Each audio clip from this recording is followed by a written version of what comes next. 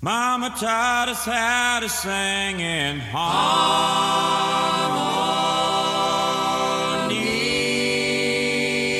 Jam Space Podcast.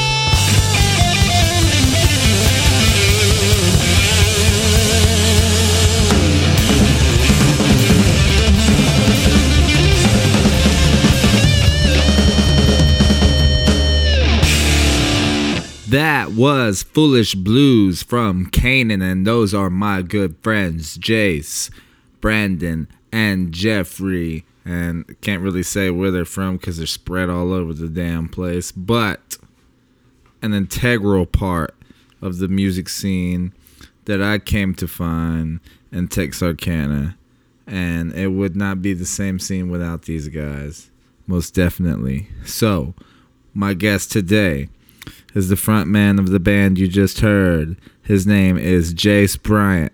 Let's get into the episode right now.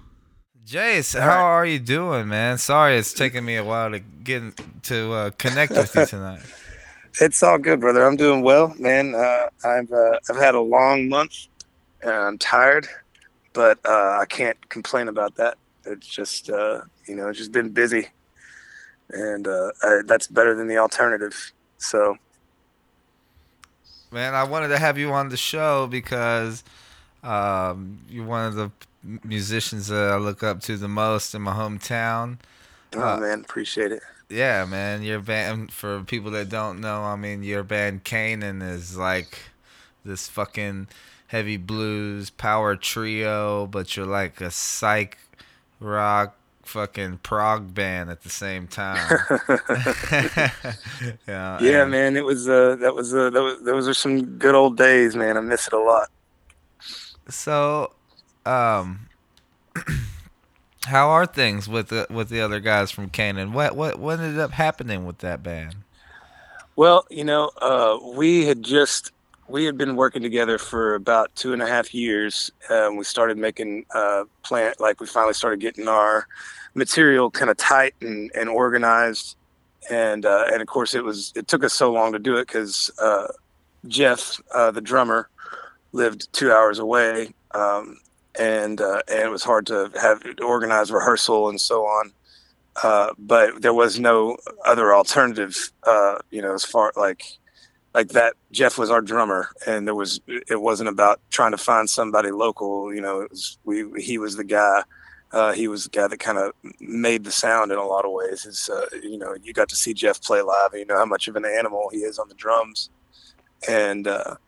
But we had been working for about 2.5 years when we finally started getting ready to do a record. And about that time, Brandon, our bass player, who was really the glue that brought the whole thing together, he went on a vacation to Nashville. And while he never was up came there, back. well, he came back, but only for like 2 months. Yeah. He went to a job fair up there and put in an application. And as soon as I heard that he was doing that, I was like, oh well, he's gone, because I knew, like, just knowing the guy that Brandon is, I knew he'd get a job. And so we at that point we were like, well, we got to get this record done before you leave, because we can't do it without you. So we had to kind of rush through it, and I'm really proud of the material that I wrote and that we put together, that we composed together, and even proud of the recording that we got to do in a short amount of time. That was a great recording. Where did you do that again? We did it at Wolfman Studios with Jason Tedford in Little Rock, and it was basically one of those things that we only had 3 days, and when you're doing an album, you really want to have at least several weeks, to kind of, you want to be able to go in. And what we did was almost like just a little demo, because we went in and laid it down and did some overdubs and then spent a day mixing. And it would have been nice to be able to take the mix that we had and sit with it for a couple of weeks and then go back and then spruce it up and get it where it needed to be. But overall, we're proud of how that product came out. And then when do you think that the days of living in the studio and making a killer record like the Stones or like Zeppelin, that shit's kind of out the door, man? We don't really have that luxury. Yeah, it doesn't really. I mean, there are places that do it, and that's actually what we did, but it was just only 3 days. Mm-hmm. The studio we were at the time, Jason had it was a home studio. It was in his house, but it was his basement. He had rigged his whole basement, and he'd done it all himself. And he had a room that was just cabinets and guitars, and you could basically pick whatever cabinet you wanted to run through, and then from that room there was a little intermediary room that had a couple of keyboards set up, but it was also kind of his vocal booth. And of course, all this stuff was soundproofed and airtight. And then moving the other side of the vocal booth was his main studio room where he had his drums, and that's where we recorded live, which consisted of him putting a bass cab in this corner that he had set up to mic it the correct way, and then I plugged into I can't remember exactly what head that I used of his. It was a Marshall, but I plugged into that head, and then he had it wired to go into the cabinet room. And he had my guitar mics in a different room, but then he also had like a little snack room with a mini fridge and some coffee and everything like that. And then he had a bunk room with a couple of bunk beds and a big ass TV with his, we could log into his HBO or his Netflix or whatever. So we actually did get to live in the studio for a few days. And I know that there are other places that still do that. But it's not, it's probably not the same. It costs a lot of money to do it that way. And back in the day, that was more of a, like, hey, we're going to spend 6 weeks doing this. There was a lot more money in rock and roll back then. yeah, for sure. But we got to do that. Like I said, I think I would have liked for us to have a lot more time to do that. And so, but what we got is what we got, and I'm proud of it. Yeah, I've been doing some recording as well, and I'd really like to be there in the mix process, once all the tracking is done, because it's usually like once I get done tracking, I'll hear from my guy once he's got it mixed up and stuff, and then we'll go back and forth over messaging and shit, like make this a little lower, do this. So time consuming. I think you can achieve. It's like a new skill set that you have to learn in this this internet age. This world of where everything has to be done a little bit more remotely, especially considering the past year and the pandemic and everything. Everything's being done remotely. It's a new skill set that you have to learn how to be able to produce something that way. But it's definitely really challenging. And yeah, I agree with you. I much prefer to like be there, listening to it as tweaks are being made, so that you can kind of voice your opinion right then and there. You don't have to wait for like, here's a mix, and then you send back, well, I'd like this and this and this to be changed, and then they change it, and then you're like, oh, well, you changed it too much. Maybe split the difference, And then that takes a few fucking days. You might as well be communicating by pigeon. Yeah, exactly, man. It's very time consuming, and it's also much more difficult to communicate via text or email or whatever it might be, what exactly you're wanting from the product, versus being right there and being able to talk it out face to face. You can kind of get there a little easier, and so that definitely makes it more difficult. So I definitely 100% agree, man. This current release there in that mixing process. This current release I got coming out. I was having these issues because I recorded it in Yuma and then moved to Phoenix, which is a couple hours apart. Right. So I was doing the exact thing we're talking about, back and forth over text and email, and I'm like, dude, can I just come down there and sit with you? Day, yeah. And he was super worried about COVID. He actually caught COVID. And he was real paranoid about it, and so like I ended up getting a COVID test for some other reason, and it came up negative, and I showed him the test. I'm like, yo, dude, I'm clean. I'm like, can I come over? I'll wear a mask and everything. And so then he was like, yeah, come over. So I was finally able to sit down.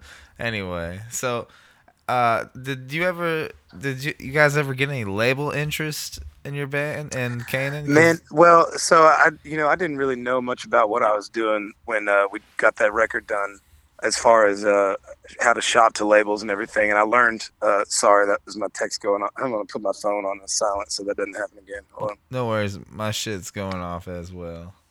I didn't really know what I was doing as far as how to shop to labels. That was really my first experience trying that out. And when we put it out there, and again, I think that, well, I'll just put it this way. I put it out to sent it out to, a couple dozen labels, and we'd already put it up on Bandcamp and everything like that. And I learned later that even the small labels, they don't like you to put your stuff out there before you shop it. And we'd already kind of had it out. But most of the response I got was just real kind of passive, hey man, I dig it, but our rosters are full for the year. We can't take on any more new bands.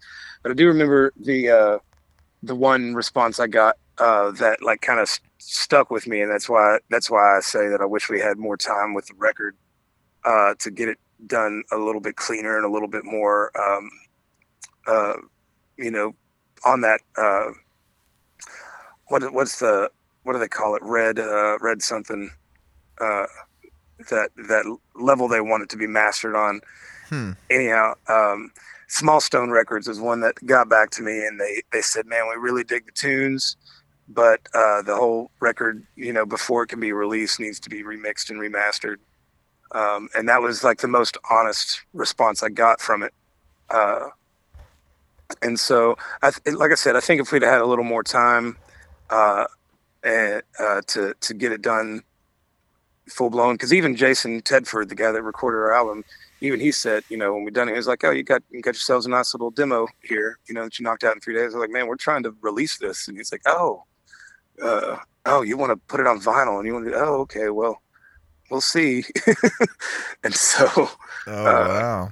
Yeah, it wasn't, I don't think it was, like I said, I don't think we had enough time and resource to get it done to actually have a good label release and put us out there to get distributed that way.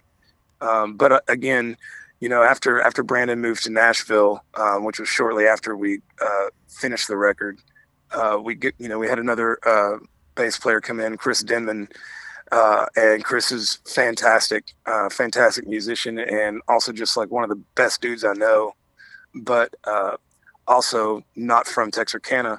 So now I'm dealing with two bandmates that don't live in town with me, and just the logistics of us getting together to rehearse and to put shows on and to try to put something together, it just became almost impossible with all of our schedules. And so Chris played with us for, 5 or 6 months probably, before Kanan kind of fizzled out.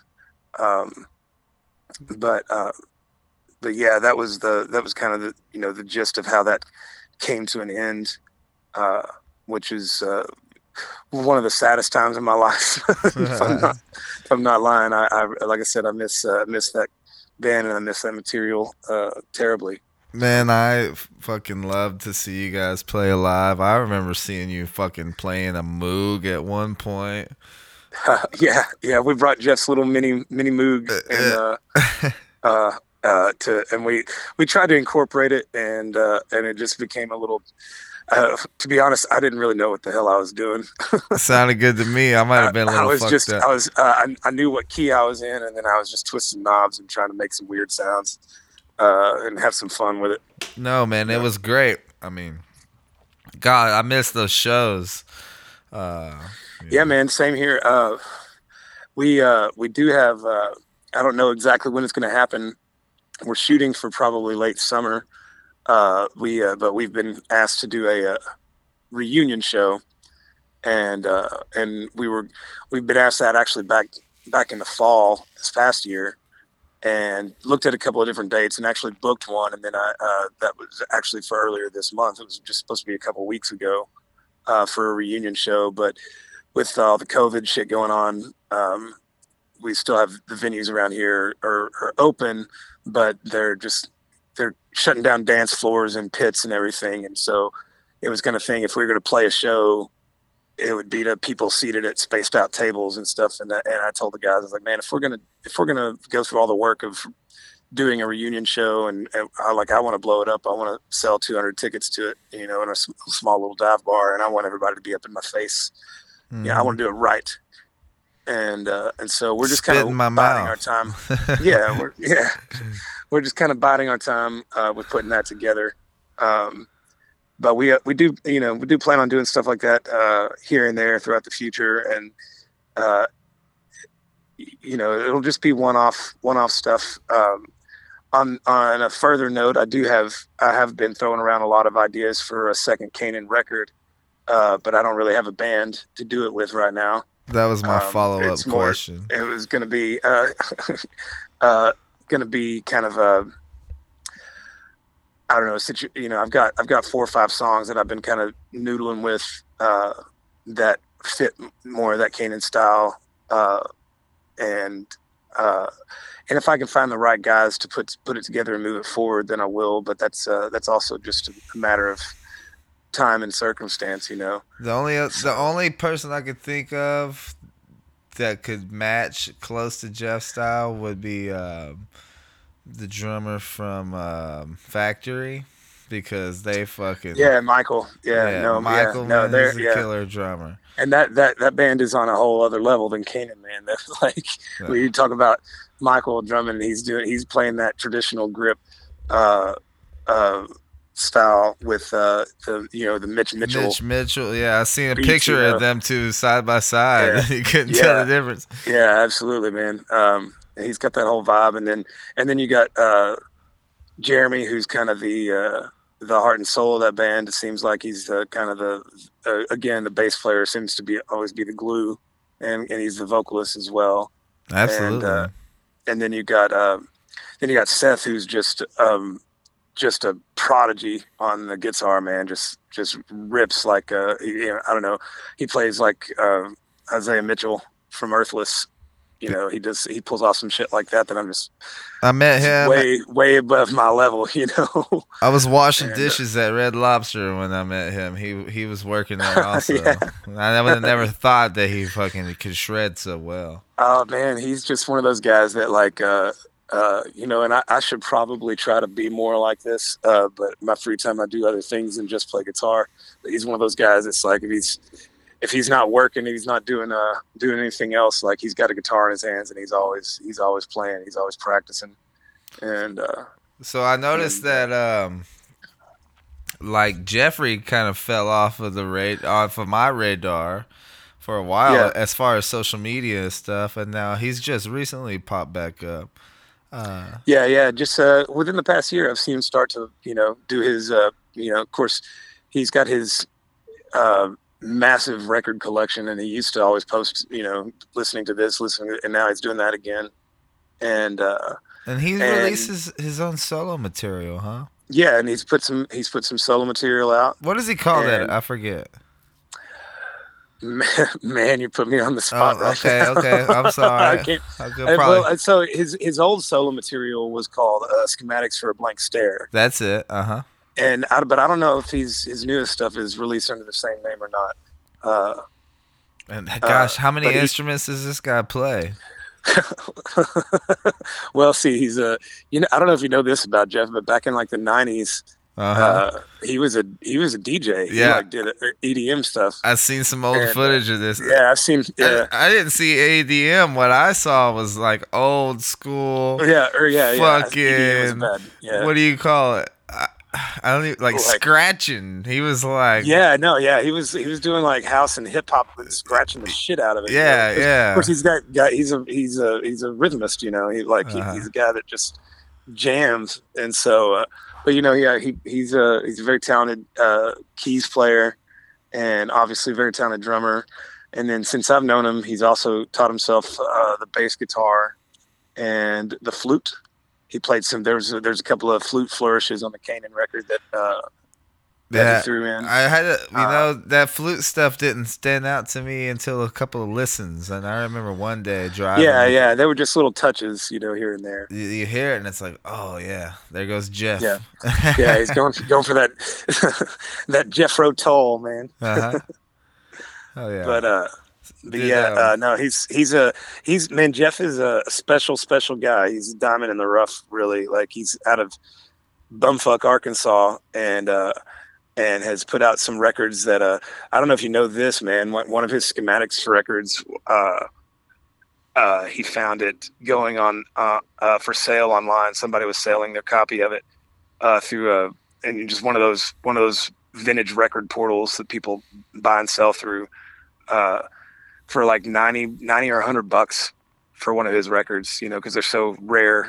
These only ever released like a few hundred copies of any of his stuff. That's and amazing. And there are just people out there that dig into that style of music that are willing to pay, apparently willing to pay 90 $100 for it, and it's pretty incredible.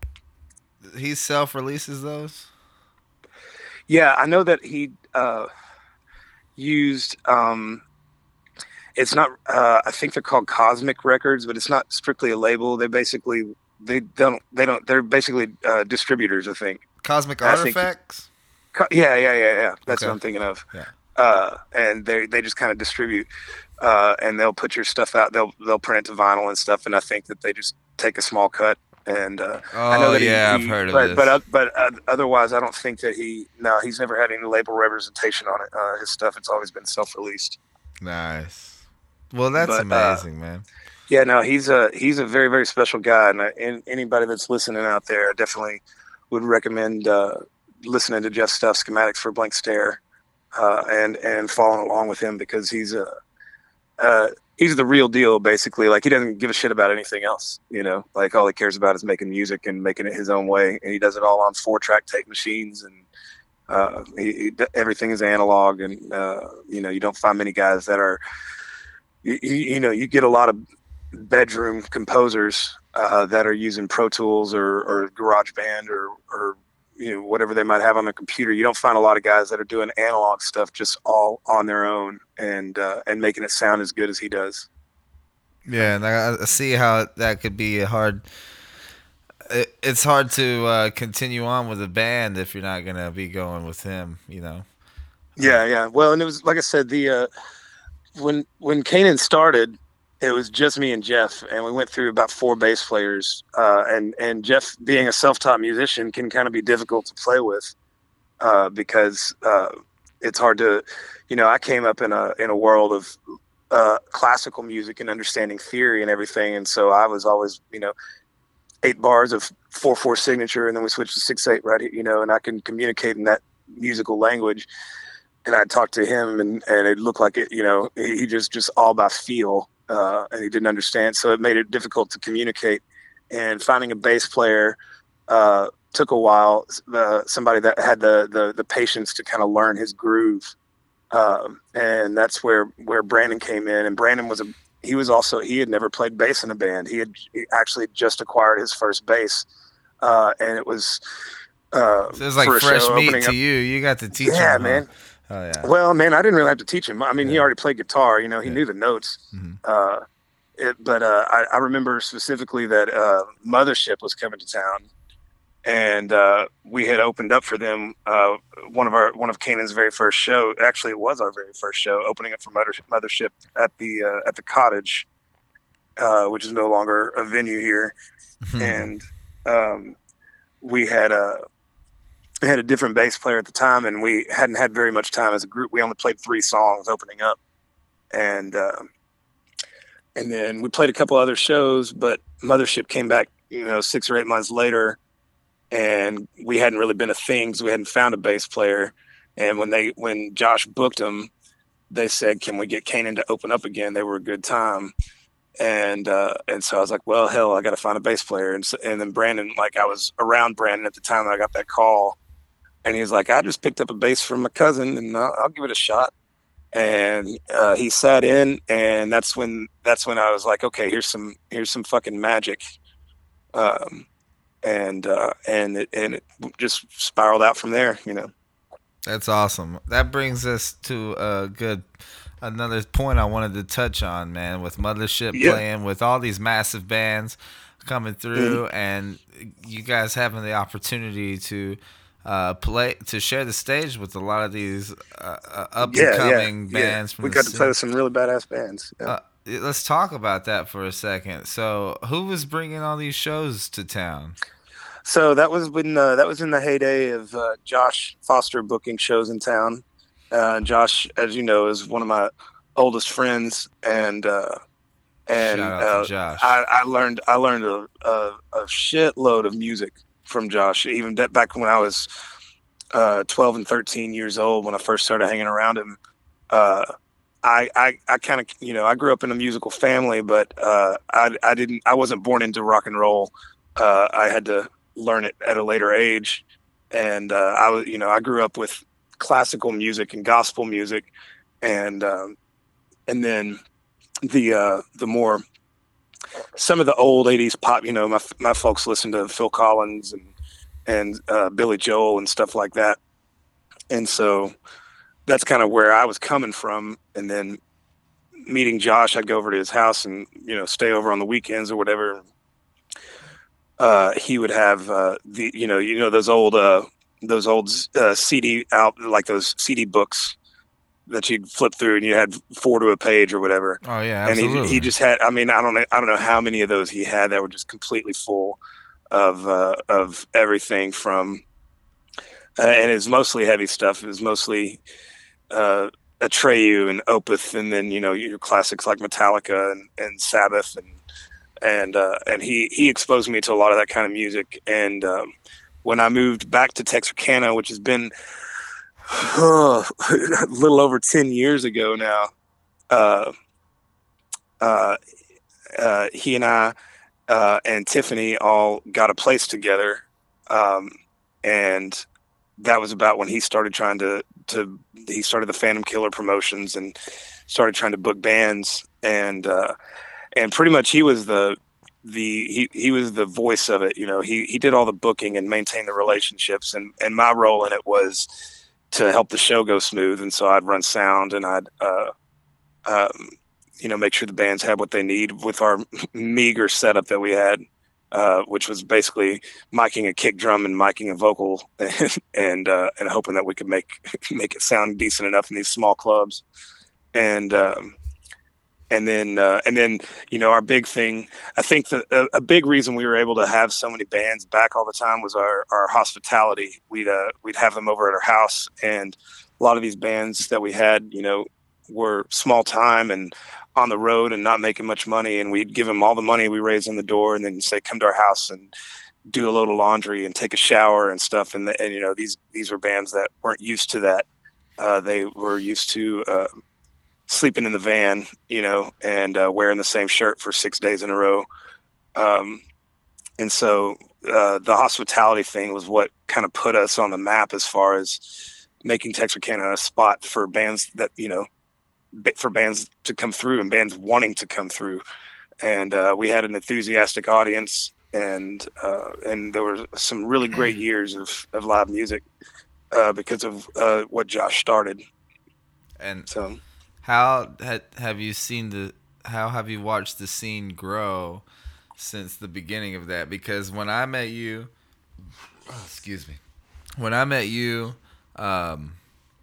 I was leaving Texarkana.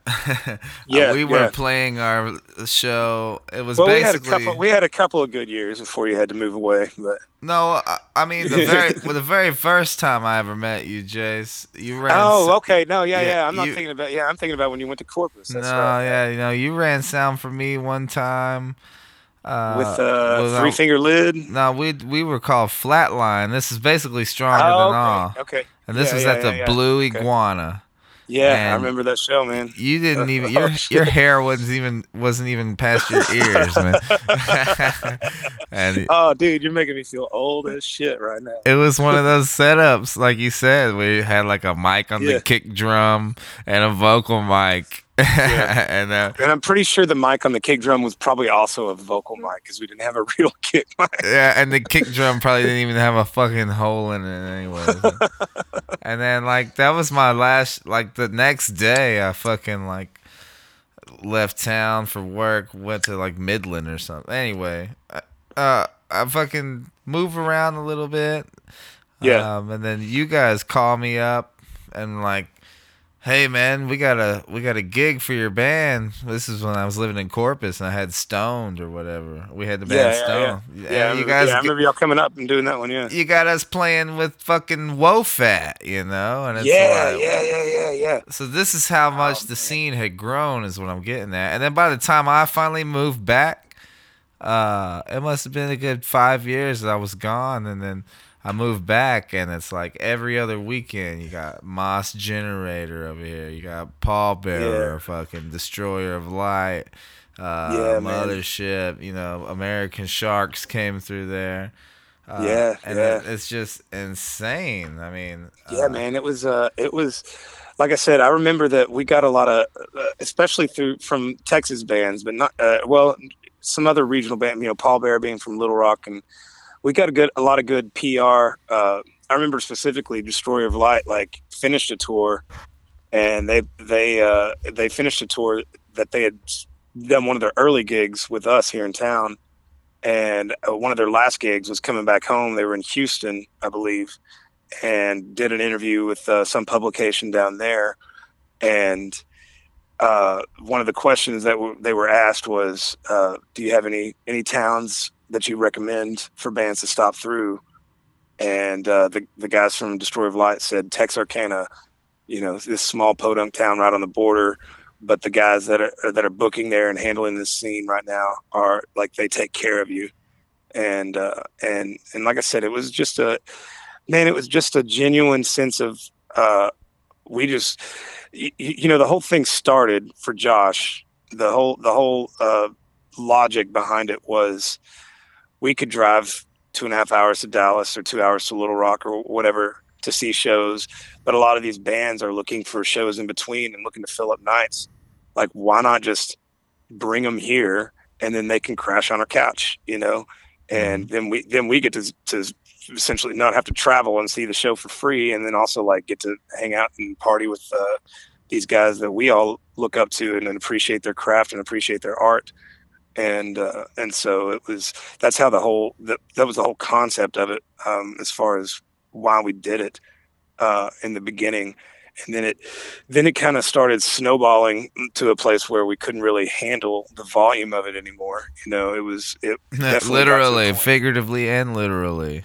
Well, and yeah, absolutely. Like, I mean, the thing is Texarkana is, you know, still a small town, and the crowd that comes out for heavy shows is not affluent. You know, they can't afford to go to a show every weekend, and sometimes we had 3 shows in a week, you know. Very supportive, though. There was a nice economy. They were about it, but and the thing is like, then we'd start being like, man, if you can't pay to get in here, then just come and we'll let you in for free. But then when you get to that point, that's a dangerous line to walk, you know, because then suddenly it's like, all right, well, we guaranteed this band $300 or $400 or whatever it might have been. Mm-hmm. And but if our crowd can't afford to pay it, then we have to come out of pocket, and then suddenly you're at a point of, you know, like, this isn't sustainable, you know. And then speaking of volume and sonic sense, I fucking was running sound because I became the sound man for you guys for a short stint. Yeah, you did. When I came back from Corpus, I had a nice little PA, man, and I was more than happy to lend my services to you guys. I remember Josh. And things went up a level when you did that, because what we were working with was Brinky Dink. And I learned a lot doing those shows. But I was running sound for Destroyer of Light, and the fucking guys at Headliners told me they gotta turn that shit down or they gotta fucking go right in the middle of their song. And then I'm going up there and I'm like, hey, the club owner wants you guys to turn it down. You know? I gotta be when he said you couldn't handle the volume, I'm like, no, we couldn't fucking handle the volume. Well, when I said volume, I meant the volume.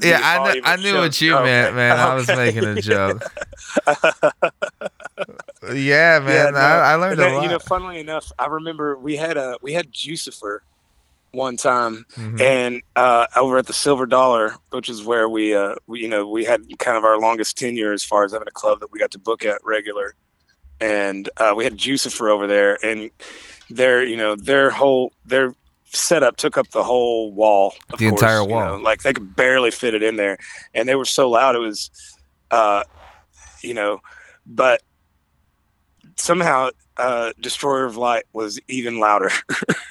They are a fucking loud incredible band. Yeah. I would say that probably the loudest show I've been to was Destroyer of Light at the Silver Dollar. I grew up. So this was, man, I always hung out with the older crowd when I was a kid. Growing up in Texarkana, there wasn't a lot for young kids to do. There wasn't much of a music scene. There was a heavy metal, like hardcore sort of scene when I was growing up. We used to play at Dave's skate park. Yeah. And I was in like a heavy metal thrash band. They X'd us out. They said we were a 21 and up band, but none of us were even 21. Yeah, man. Well, that's the kind of the bane of Texarkana. Really, is that the scene comes and goes in these waves, and I remember that like we had our day with it, and it hadn't really bounced back in the same way that it was. No, but the point I was getting at was like, it's like I didn't really hear of people knowing about these bands that everybody. So basically, the titans of the music that we've come to know and love is like these bands like Sleep and Caius and like stoner rock and shit like that. I never really knew of a lot of people that liked this kind of music. There was a few. Well, and that was kind of Josh's magic when he was doing this in his day. And it's like the good tying all those things together for everybody. You ever see like when the good acid hits a town and everybody turns into hippies or something? that's like what it was man. It was like the good music hit the town and people showed up.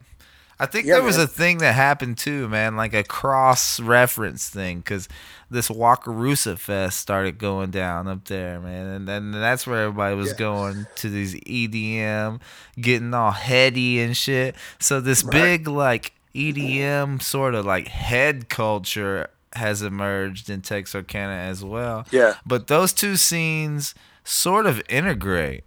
Yeah, absolutely. Well, I mean, like, I'm not big into a lot of EDM stuff. I've listened to some of it, but I mean, what I'm saying is a lot of those guys in those scenes, they hang out at the stoner and doom shows. Right. Well, what I was getting at is like there's a definite, like, if you go to a Bass Nectar show, I mean, you got headbangers there, man. Like, and it's heavy. That's heavy music. It's all bass and low end, just like if you go to see Wofat, like that is all bass and low end, and people that go to a Bass Nectar show are literally banging their heads, like they'd be at a heavy metal concert. Mm-hmm.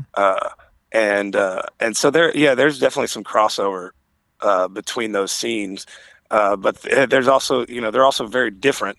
I think that was what our scene was. It was just a mixture of like fucking people that love stoner and doom, and then people that grew our pal Joe Kennedy is like a perfect example of that. Like, he's kind of I would put him at the crux of that even. Yeah. Because he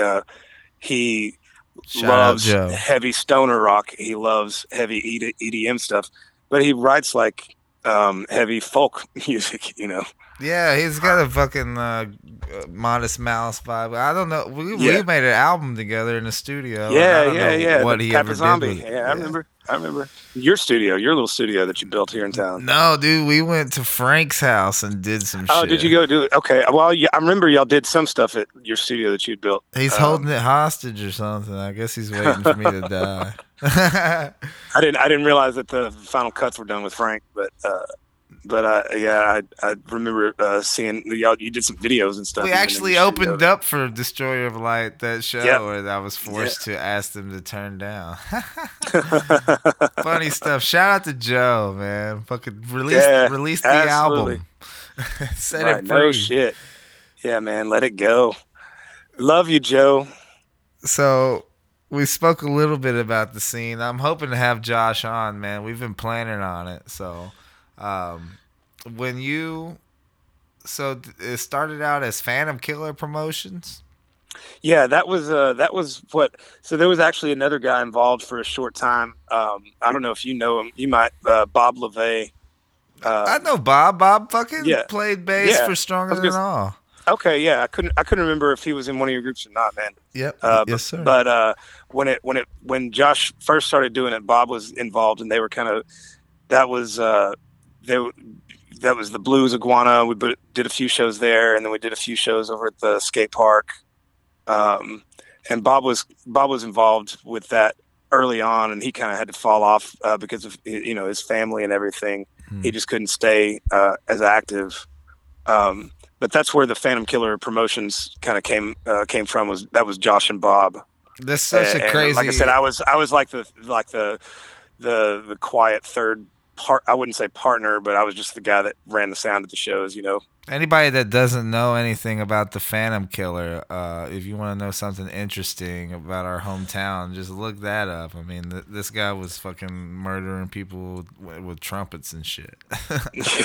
Apparently, that's what it showed in the movie. It was a trombone. Yeah. He put a knife on the end of a trombone and played it while he stabbed somebody. It was a serial killer. Back in the 50s or something, and they actually never found out who. Well, apparently there are people that know who he was, but he never got caught or convicted or anything. It's probably like one of our fucking one of our uncles or some shit. Yeah. We're all related to him somewhere down the line. The movie The Town That Dreaded Sundown. There was the old movie, and then they did a remake.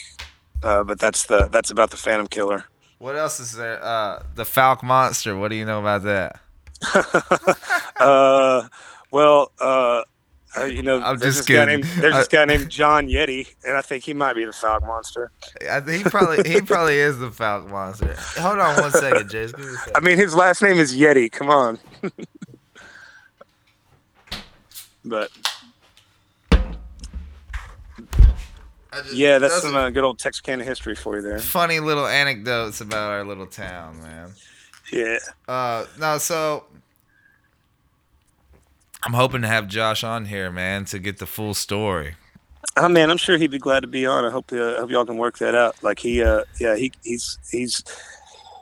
got a lot more insight than I have to offer as far as how I feel like I can give you the bones here, and he can give you the meat. Well, I know, like, when I opened up for WoFat and Kent Stump, that's because, like, Mothership, the Motherload, shout out to Gator and them.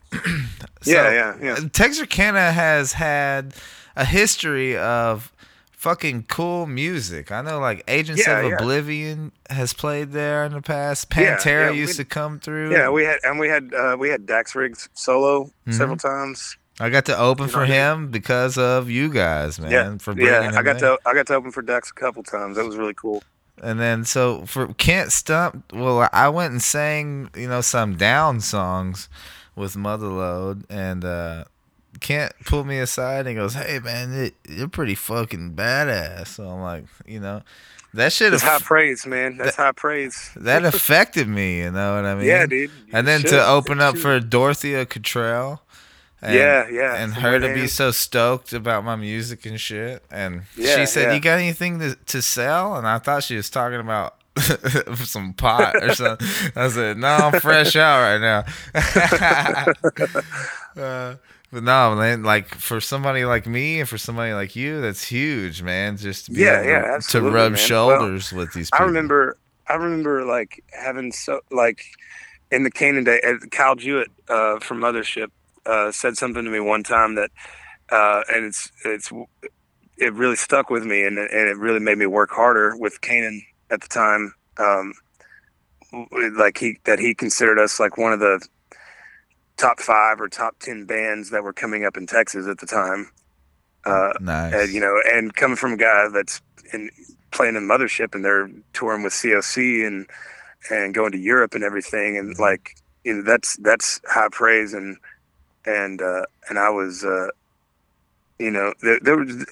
was glad to be a part of something cool like that, and you're like, I'm just happy to be here. Yeah, absolutely. Yeah, it definitely was. It was just kind of a, it's one of those just phases, those times in life, and that's what this town goes through with its music scene. Like right now, it's pretty quiet. We still have the Aero Bar and that books heavy bands here and there. It'd be ashamed if we didn't mention Darcy and the Silver Dollar, whereas a lot of this went down. Charcy. What the fuck is wrong with me? I'm sorry, no, dude. No, you're good. No, man. Charcy was like, oh man, that lady. She was just like this grandmother or great aunt figure that was running the Silver Dollar, and she never really wanted to be doing what she was doing. Actually, her husband Bo had come down with cancer, and he was the one that bought the bar and got it going. And when he'd come down with it, it kind of fell to her to run the place, and she didn't know what to do with it. And that's where Josh came in, and Josh and I kind of helped her start running the place and booking shows, and she was just this so sweet. And she'd drink her scotch and soda all night with and us. Let us do whatever the fuck we want. And just kind of let us run the place. Dude. And then she'd just go pass out in the office and sleep till the morning, And I hate that I actually haven't seen her in several years and got to speak with her, because she was really the bulk of that Texarkana scene for that time was done at the Silver Dollar, and that was an amazing time. And she was the one that allowed all that to happen. So yeah, we got to give it up for Carol and Tony for taking us all absolutely. in and adopting the scene with the Aero Bar. Yeah, that was kind of where, like, when the Silver Dollar days ended, and that's when I started working at the Aero Bar as a bartender, and Josh kind of stopped booking, and I had kind of grown real passionate about it, and so I went to them and told them, hey, let me book some bands. Let me see if we can get some stuff, because they were looking for stuff to generate business. And I was like, we can make this a spot for it. And of course, my approach was they weren't really down with heavy music, the hard rock and the heavy metal, and so I kind of had to ease them into it. And I remember like finally convincing them to let me book Silo, because I was like, you guys aren't going to like this. You're not going to like this band, because it's, nothing that's their speed. But I was like, but you will like the number of people that show up for it. Mm-hmm. And it was actually the same thing the first time I booked Mothership at the Aero. I was like, look, it's going to be loud and it's going to be a struggle, but you guys are going to have 150, 200 people in your bar. Which is, for that particular bar is like elbow to elbow full. And so we, man, I was just telling somebody, I got to kind of carry the torch a little bit for Josh after he stopped booking. I started handling that at the Aero. You did, man. Had some good times there for about a year and a half. It's a struggle when there's only one spot to book for, Yeah. Well, and again, this town being as small as it is, and that was kind of my approach anyway. I didn't want to just book heavy stuff. I wanted to diversify our crowd and find people that were interested in other music, because it's, when you have just heavy music all the time in Texarkana, you can't get that crowd every weekend, mm-hmm. For every show. And so you gotta throw in a country band, throw in some Americana, throw in some pop music, throw in some different things, whatever it might have to be, just to like keep a fresh crowd coming back every 2 to 3 weeks or every month, versus trying to get the same crowd in every weekend that can't afford to be out every weekend, I think what you guys did has really had a lasting effect, because we can pop down there on a couple weeks' notice, throw a big show and fill the fucking house up. I mean, Yeah, absolutely, man. That spirit is still here. mm-hmm. 100%. That spirit is still here. And Which, people, and but that's not just anybody either, man. That's you.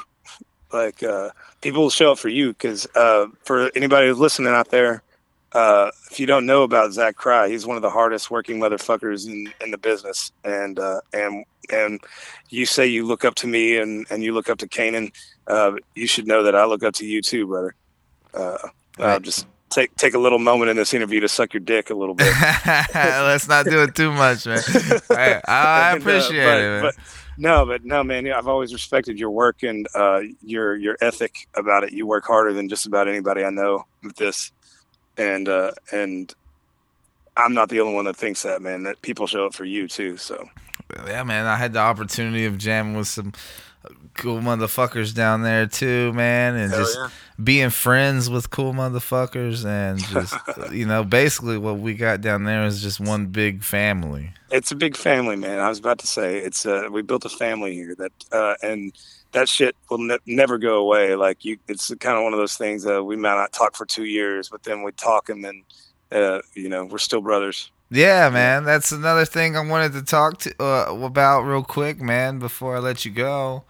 Because when I come down there, usually we play a show, and sometimes I come down there just to play a show, and then sometimes I'll have other shit to do, and I'll let Justin talk me into it. He's like, let's do a show, man. If there's anybody that can talk you into it. Yeah, that motherfucker can talk me into just about anything.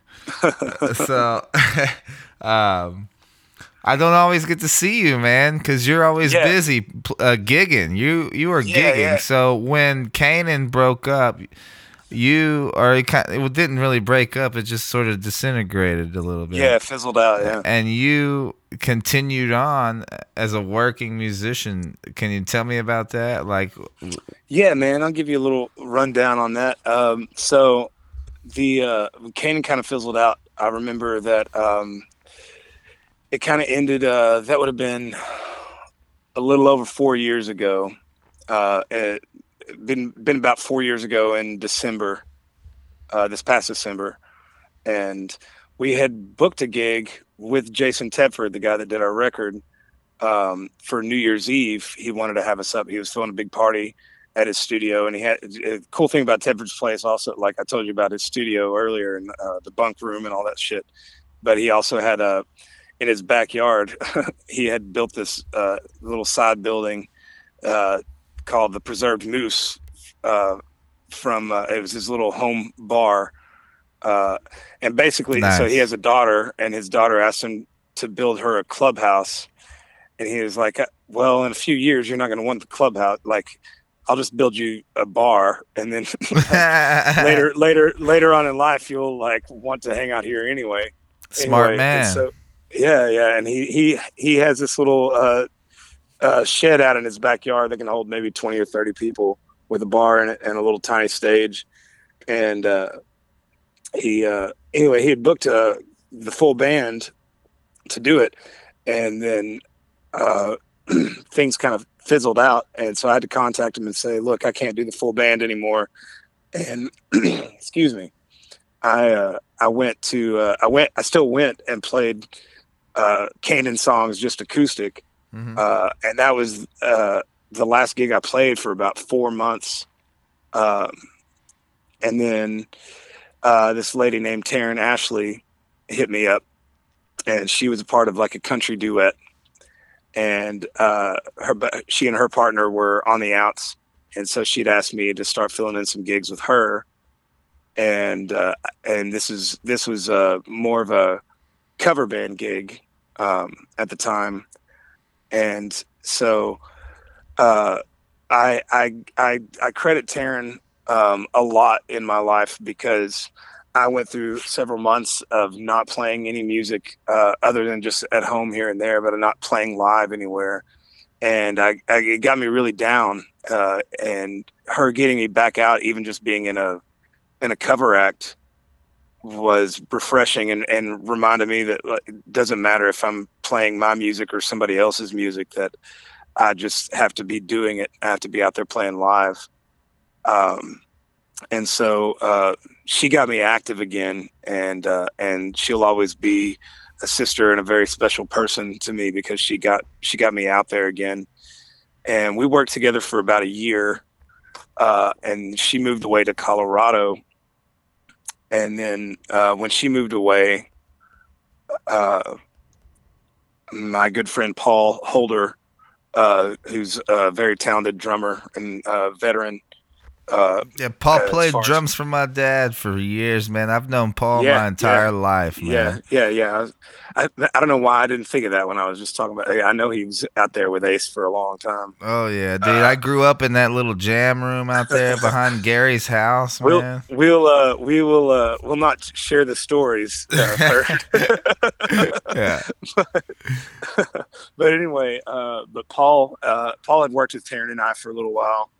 And then he had started working with this other lady here in town named Heather Lynn, and he brought me on board to that outfit. And I've been working with Heather ever since. And now Heather and I have been working together for right at 3 years. And we write songs together here and there, and we're actually getting ready to work with a guy named Greg White out of Fort Worth on a record. We're going to go but he's like a legit producer that's worked with some big names and stuff. We're having to raise some money to work with him, and we're going to pay him to not just record, but actually produce an album for us. And this is like Texas country kind of stuff. Yeah, I mean, he's worked with Cody Jinks and a lot of guys in that circle. I'm talking about what you guys are writing. Oh, what we're doing, man. So what we do, I don't know if I'd call it Texas country because I don't think it fits that vibe. Mm-hmm. But it is country music, and it is a little bit. I'd go with a little bit more like Southern rock, okay, rather than call it Texas country. But we pull from a lot of different things, and just my own writing kick lately. I've been writing more in the country music vibe. Which I've enjoyed. But I pull from Willie and Waylon and Merle, and the old stuff. Oh yeah. And but I'm trying to find a way to not just mimic the old country and find a way to put a fresh take on it. I think there's a lot of still people retaining that simple, like 3 chords in the truth approach to country music writing. There's a few people that are killing that right now, like Tyler Childers. Yeah, man, I can name several. Like right now, Tyler Childers is kind of king for me as far as country music goes. He just and it's because he's obviously a very talented writer and singer.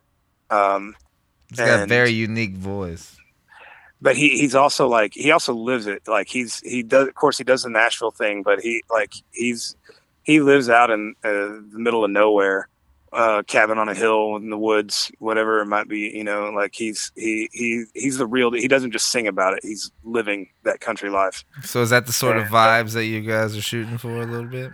Well, it's not. That's not just the vibe we're shooting for. We're shooting for our own vibe, of course. Mm-hmm.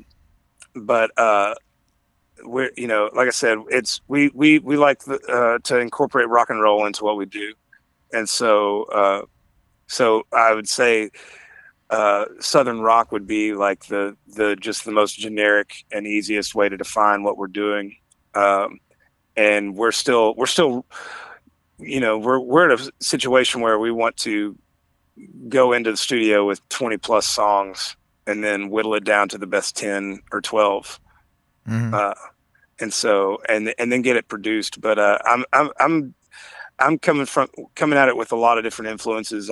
I've been digging into this kind of real country folk Americana vibe a lot more lately. And so Marcus King, like I said, Tyler Childers, Marcus King, Brent Cobb is a guy from Macon, Georgia, that's put out some work that I really like. the one of the biggest guy like right now. This I'll tell you about. This is my new obsession.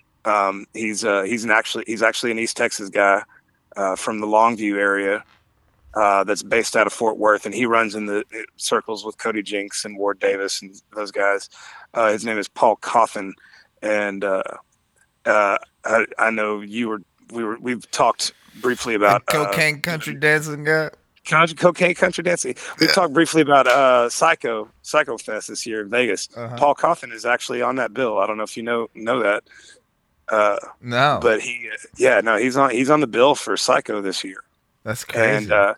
And he, like, I don't know how much you listened to him, but I think you would really fucking dig his shit because he makes me think of like a new age Roy Orbison. He's got that deep velvety. His nickname is Big Velvet. He's got that deep baritone country voice, you know. But also like a prolific songwriter. I'll have to check him out, man. I've only heard that Cocaine song. That shit's funny. Yeah. The Cocaine Country Dancing is kind of his breakout. Yeah. But if you actually dig into his other work, man, he's got some great songs, and you'll hear all kind. I mean, 80s synth meets country meets that folk Americana. Anyway, so these are the kind of vibes that I'm kind of drawn from right now as I write and as I try to put together stuff with this band. And I should also say working with Heather and Paul and Brady has been a real blessing for me personally. These guys are legit pros. Heather works her ass off to keep us busy. Even through the pandemic, we were very lucky to continue to be able to find. She was like, I don't give a shit about COVID. We're going to go find private parties to play if we can't play the clubs. And I was one of the lucky musicians that got to keep working through most of this past year. And of that's course, what which I of wanted course to. Needed. That's what I wanted to compare and contrast for a little bit, man. Well, yeah, just a little bit longer, if you don't mind, Jace. Thanks, no, man, thanks I'm for here being with on here, man. Yeah, of course, I'm with you. Yeah, so shit, I was talking into the wrong side of the mic. Anyways, I was saying thanks for being on here. I just had a couple of things I wanted to compare and contrast here about. Playing in a band, trying to build something from the ground up, as opposed to being a working musician, which kind of entails playing covers and shit like that, and playing to the crowd and not really playing your own songs. How is that different, and what's the experience like? You know, how is it a different experience? Well, it's very different. So working in a cover band means I get paid. Right, absolutely. Let's talk about it. How important is that? That's super important, right? I couldn't do it on this level if I wasn't getting paid. I couldn't take off, because on the side I'm a bartender and a trivia host, and I'm a hustler. I do a lot of different things to make my ends meet. And I, being a bartender, especially, like, I'm gone on the weekends traveling with this band, I couldn't afford to do what I do as a musician without getting paid at least something decent to do it. And so it's that's been its own challenge, just constantly. So our big thing is that, we've been working together for a few years, and we can't just keep playing the same set over and over again. So we're constantly learning new songs, and then of course you got to fill requests. I actually had to fucking play Freebird for a gig. We had a gig a few weeks back actually at Barksdale Air Force Base, and I saw they were honoring pictures over there. That looked pretty cool. Yeah. It was actually the gig itself was weird. The being there was really cool, but they were honoring this colonel at this event. It was an award ceremony, and they had this specific colonel that they were honoring. He was like the star of the show for the day, and his only request was Freebird, and I was like, man, I've avoided learning that song in my life. You didn't even know it. No, I never even played. No, like I never wanted to learn it or anything, and so I learned all the basics of it, and then shit the bed on the solo, of course, because that's a lot. But you have to do stuff like that to. When'd you shit the bed? Working. Like 1 minute in, 5 minutes in, 7 minutes? No, it was about 8 like 30, minutes in. Probably like 30. No, see, here's the thing: we didn't do the whole thing. I told the guys, I was like, we're gonna do the song. We're gonna do 4 bars of this part of the solo, 4 bars of that part of the solo. 16 bars and then total, we're out of here. We're done. We're done. I'm not jamming this song for 15 minutes, man. I'm not doing it. But it's that kind of work that you have to do. And the truth is, that makes you, like, if you're willing to sit down and commit to it, it can make you a better musician. It's about your perspective, about your approach to it. Well, I sat down and, it was the same thing with like learning the outro to Hotel California. Like I learned some licks, and then now I implement those licks in other things that I do. I sat down with a YouTube video and I learned how to play a solo note for note. And now I've got something new to add to my arsenal, And I think it opens the door for you for real opportunity too. Like, when you're a band and you're writing your own songs, it's like no one gives a shit it's like no one likes you until everyone likes you. Yeah, absolutely. Like you gotta put your name out there before you're and have it out there big before you're noticed as an individual or as a band. And it's like whenever you start out with this dream of like this huge grandiose dream we all have of like, I'm going to be a rock star and I'm going to write that. I'm going to write that fucking song that's going to catapult me into fucking stardom or whatever the fuck I always think. Right. But no, like, you know what I mean? That doesn't fit into the vernacular of, you got to go out every night and you got to play what the people want to hear and you got to play these songs, which it seems conflicting, but it's honestly not, because they say the Beatles, they play the Beatles in Liverpool were a whole different band from the Beatles and whatever the fuck the saying is. Yeah, man. You know like, I mean? and the thing is I don't know. I think it's just something that happens as you get older and more mature, and you kind of let go of like the dream of rock stardom, and you realize that that's like no matter what kind of music you're playing, like you're gonna be out playing, and that's good enough for you. And no matter how good you are, like your chances of breaking through in that regard are slim to none. No matter how good you are, it's a right place, right time kind of thing, and so you get older, and then you adjust to the dream. And that's where I've gotten, and I'm actually like, it's made me a lot happier doing what I do. Is like my dream is to just be a professional musician, and if I can just simplify it at that, then I've got there. Like I get paid decently to go and play music with my friends, and that doesn't mean I'm settling at that. That doesn't mean I'm stopping what I'm doing. I'm not trying to achieve more. And I'm actually on a big writing kick right now. My latest goal is to write a song that I can sell to somebody that's already famous. Right? Yeah, absolutely. But what I was talking about was like, it just, if you were with your band, you wouldn't be able to play out night after night for hours on end like you do for 2, 3, 4 hour sets. You know what I mean? Right. With your own solo material, or your original material. And right. I don't know. It's just like being out. It just like you said. I just was wondering how different it is for you, because for me it's like hurry up and wait. It's like I gotta sit and wait for the call.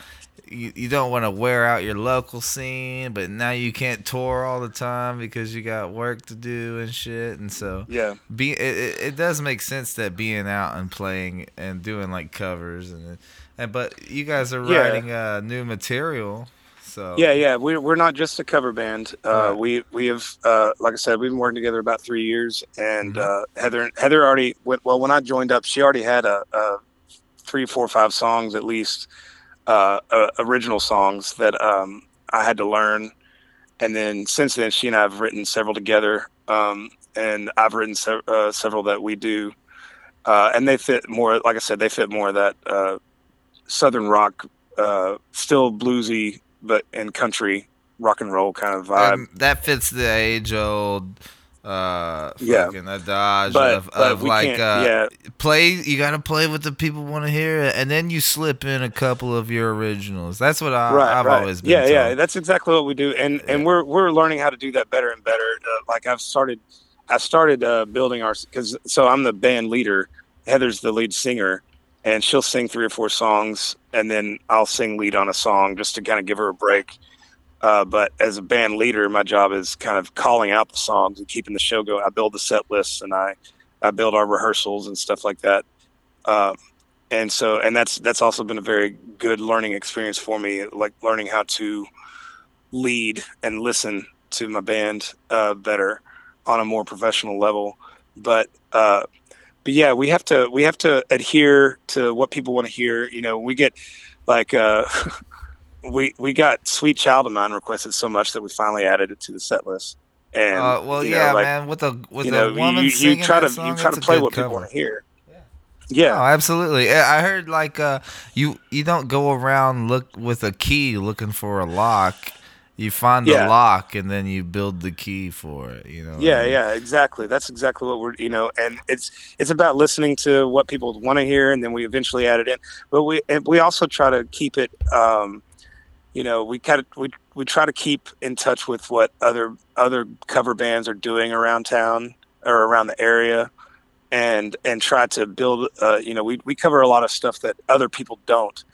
That are still hit songs, crowd pleasers, but other bands aren't doing them, like some of the Fleetwood Mac stuff that we do, some of the Eagles stuff that we do, stuff like that, that nobody else is really doing around the area. So we can kind of stand apart that way. They're not just the same old tried and true covers that, everybody is doing. But all right. Well, Jace, man, I appreciate you coming on here and fucking. I know I was running a little bit late to the show, but nah, brother. Thanks for hanging out. I always got time for you. I always got time for you, man. I appreciate you having me on, and I hope I gave you some good material to work with. Oh, absolutely. I don't really fucking edit anything. I just let it all hang out over here. Fucking.